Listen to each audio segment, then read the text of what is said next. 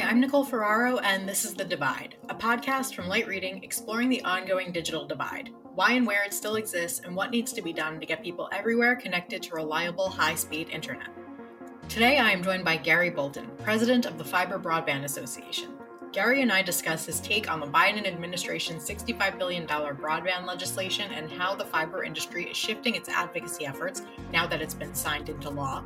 We also discuss broadband maps and the Fiber Broadband Association's new training and certification program to grow the workforce and help accelerate fiber deployments. Gary, thank you so much for joining me. Welcome back to the podcast. Hey, Nicole, it's great to see you and really glad to be here. I have to tell you something. You are my very first return guest to this podcast. So how does that make you feel? That's great to know. I feel privileged. So thanks, Nicole. My pleasure. I wanted to tell you that on air. So I had to have you back because you and I have had a few discussions about the $65 billion broadband bill. We've talked throughout the legislative process, but now it's officially passed. It's real. So I wanted to get your thoughts on it and where we ended up. Yeah. So, we're very excited. This was a long time and it's coming. As we talked last time, last year, we made an audacious ask of the administration of $100 billion.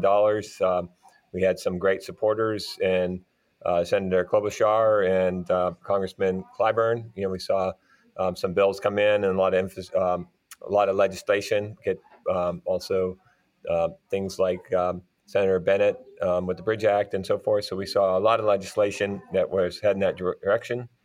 And then it was great. The White House invited me in April 1st to say that the president will be announcing the new infrastructure bill and or his plan. And so, again, it took a lot of bites of the apple, but we got there. So what we're looking at is, there's $42.5 billion for broadband equity access and deployment. So the BEAD program. In addition, another $2 billion on tribal broadband, and then $1 billion for middle mile. So what this means, and this is on top of, a lot of money, right? We're looking at, ARPA. There's, somewhere, states have about 30 billion, and then another 12 billion for broadband that they've been deploying this year and next year. And we have RDOF that's trickling out. That's, they awarded 9.2 billion of 20 billion. We have Reconnect. And so there's no excuse anymore on why we can't be able to get fiber to every American. Just as we saw 85 years ago with the Rural Electrification Act, we didn't skimp on rural America saying, hey, you're kind of expensive, so we're just going to send you a water wheel to put out in your stream to generate some electricity, or stick a solar panel on your roof, or do some kind of dance to hope that you get electricity. If you get the same electricity in rural America as you do in urban areas. And so again, we need to do the same for the broadband. Yeah. So let's talk about how you do that now, how you advocate to get that fiber everywhere now that the legislation has passed. How much of that money, this is an easy one for you, how much of that money do you want to go to fiber projects? And then where are you focusing your advocacy efforts going forward? Well, so, the thing that right now we're seeing is that, a lot of these other kind of legacy technologies are making, they're going at the White House and Congress pretty hard to say, hey, you can't leave us out. And it's not about this is not the time for politics. This is a time when the whole industry can lock arms and do something for generations to come. And so what we're focused on is helping, so there's, when we look at the number of broadband offices, not every state has a broadband office. Not every state is equipped. There are some states that have some good broadband programs.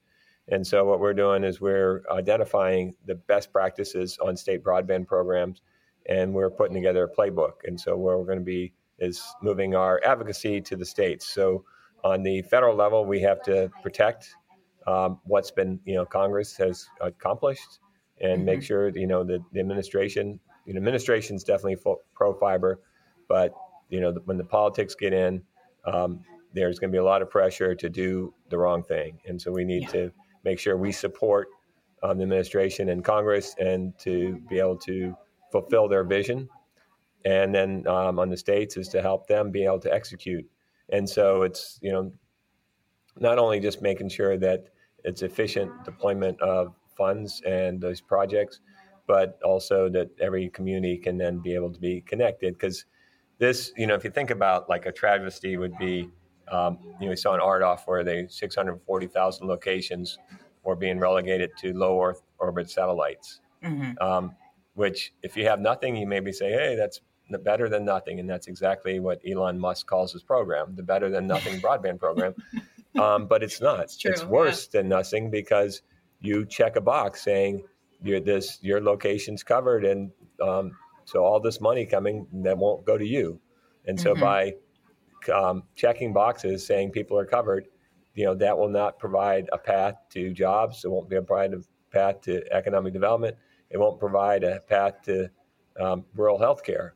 And, best effort is not good enough. We're not talking about entertainment anymore. It's not about streaming Netflix. This is about having, online education, on, remote healthcare, and being able to have people to be able to work from anywhere. Yeah. You make good arguments against deploying those technologies that don't live up to fiber. But what do you say? What do you say to people what arguments can you give in favor of fiber when people say, well, it takes too long, it's going to take too long to get it to these people, it's too expensive to get it to the hardest to reach areas? And have there been advancements in deployment that you've seen in the past year or so that, maybe helps push back against those arguments? Well, first of all, it's when you look at the costs of not deploying fiber, it's huge. If you look at our prison systems are full of people who don't have education and access to jobs, and just are disadvantaged. And so by identifying people by their zip code as to who will be the haves and have-nots is unacceptable. So I think the social cost is unacceptable. And then from deployment techniques, we get better and better every year. So one of the things that we've seen is, like down in the Gulf Coast, we have a lot of fiber that have been plowed in the ground. And so when we see, through Louisiana and these areas that have, I think they've had 5 named storms so far this year, it's being able to have that infrastructure helps to be able to be resilient against weather acts and so forth. So being able to have reliable broadband is really important. The other part of this is, on average right now, Americans are getting about 160 meg by 80 meg, and to tell rural America that you don't deserve to what the rest, and that's today. What's moving in the future is accelerating at an exponential pace. And so it's really important that, as Wayne Gretzky would say, is you want to be where the puck's going to be. And it's not from, 10 years ago of, 20-3 or 100 by 20 or some other crazy thing. It's really about being able to have resilient networks that can be able to do things like be able to provide public safety, be able to be a pathway to 5G, to be able to do smart grid modernization. So this is the critical infrastructure for our future. And there's plenty, not only the federal subsidies, but there's plenty of state funding and private capital that's coming on this. So we will never be in a position to have this much funding available to get fiber to every American. Very good points. One challenge for anyone looking to build networks right now or do anything is the supply chain. So I'd like to know what you're hearing from your members about materials. But you guys also launched an initiative to increase the labor workforce for building fiber. So can you tell me about that as well and where you are with it? Yeah, let's start with supply chain. So the one good thing is that we have strong domestic manufacturing of fiber, and we are right now exporting 30% of that capacity. And so we have more than enough fiber capacity being built in the U.S. today to be able to provide fiber with all this CapEx coming to market. So our CapEx is going up about 4 to 5 times our historic run rate. And we do have that capacity, and as well as our members are building new plants, and they've announced those plans. So being able to have this infrastructure bill passed gives the visibility and allows investment in building capacity, because you have pretty much certainty on what the market demands are going to be. Where we are struggling is in cable. So you actually have to put that fiber in cable, and so we need to ramp up our cable manufacturing capabilities.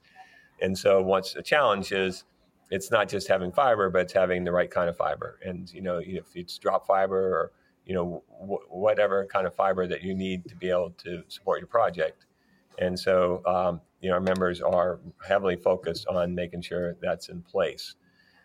We also see on electronics, there's chip shortages. If anybody's tried to rent cars or, try to order a new car, these chips are always challenging. We're starting to see some relief on that side. And, we think that as we get this fiber in the ground and be able to get to the point where we're actually hooking electronics, that we'll be able to catch up and be in position for that. Okay. On the labor side, that's an area of great concern for us. And, we looked at if our CapEx is going up, 5 or 6x, we can only increase the labor component about 15% a year. And so we figured that we need to take dramatic action. And so we developed a fiber optic technician training program that's 144 hours of classroom training and lab, as well as 2,000 hours of apprenticeship. And that's fully accredited nationally with the Department of Labor. And we are rolling that out. So our course development is largely complete. We're finishing our material list right now, and we'll be starting our pilot in January in Wilson, North Carolina. Oh, very exciting. Yeah, and so what we've been doing is talking to the state broadband offices and workforce development together, because as companies that are going to be getting grant money to fund these projects, they will be the ones that need to have the workforce. And so that would be the opportunity to be able to make this available. And so what we're doing is we're ramping this up to 50 states, 5 territories, and the District of Columbia, to be able to make sure that we have rock star fiber optic technicians across the nation. And so what we're starting with is identifying beachheads, community colleges or training institutes in each state, working with the states to identify those, and then be able to have them scale up in those states. So we've had a number of governors have reached out to me to make sure that their states are working with us, and they're hooking us up with their workforce development offices. We've had different senators reach out as well, and so that, and as well as veterans programs. So veterans will be a big part of this, which is great about fiber optics. Is not only it's a job, it's a career, and that career is available everywhere. So it's not like you have to come out of the military and go to Alaska or some place far corners of the nation to get a job. You can get this in any community, and it's going to be highly sought after skill set. So we're pretty excited about that. Yeah, that's really exciting. I'll definitely be keeping up with you on that. So one last question for you, and then I'll let you go. Is my final question is about the FCC, which as we speak still needs its full membership confirmed. We'll see by the time this airs. It seemed to me like Jessica Rosenworcel during her hearing got a lot of questions on the FCC's broadband map, which the agency to my knowledge, hasn't made a ton of progress on fixing this year. So do you know anything I don't know about that progress? And are you concerned that this data isn't available yet when states need to start drawing up their plans for all this funding? Well, it is a bit of a race because, as President Biden signed the infrastructure bill into law, that started the clock with NTIA, and we're certainly working closely with NTIA. Actually, they'll be speaking at our premier members meeting on Capitol Hill in 2 weeks. So as they develop that notice of funding opportunity, then that gives us 6 months to be able to roll it out to the states and then the states will be right in position to start applying. So at that point, we definitely need the Broadband Data Act is looking to have those FCC maps available. Given that we are, a dozen plus years into broadband and never had a good map, pulling a rabbit out of the hat and said all of a sudden we're going to have these fantastic maps, may not be the case. So there's NTIA does have something called NBAM, and they've have a lot of crowdsourcing, and they have a layering of all kinds of maps. A number of state entities and local areas have their own mapping. So there's a lot of mapping that people have taken into their own hands, whether it's a state or at the local level. I anticipate that we will try to do the best we can with what is available. Again, it's very frustrating for all involved, especially those in the challenge process, to incorrectly identify areas of need and not correctly identifying those areas where the money needs to be focused. But I think we'll be able to work around it. But our hope is that the FCC will, they have their contractors, they've put RFP out, they should be well along in the process, and they still have 6 more months to get this done. So our hope is that we'll have these awesome mapping from the FCC. But if not, I think there's some contingencies that NTI can take advantage of. All right. Awesome. Thank you so much, Gary. As always, I enjoyed talking to you. Nicole, it's great to see you and hear from you. And, I'd say 2021 was the year of fiber. And I think 2022 is going to be even greater. We have a lot of exciting things in front of us. The other year of fiber, we'll have to call it. Well, we'll come up with a better name. This is a year that the funding got put in place, and next year is the execution year. There we go, the execution year. I don't know. We're going to have to work on the campaign around this one, but thank you, Gary. Thank you again, Gary, for joining me. Thank you as well to our producer, Pierre Landrio, for making this episode. Be sure to subscribe to the Light Reading Podcast for more episodes of The Divide, as well as interviews and insights from the Light Reading team. Thank you for listening. We'll see you next time.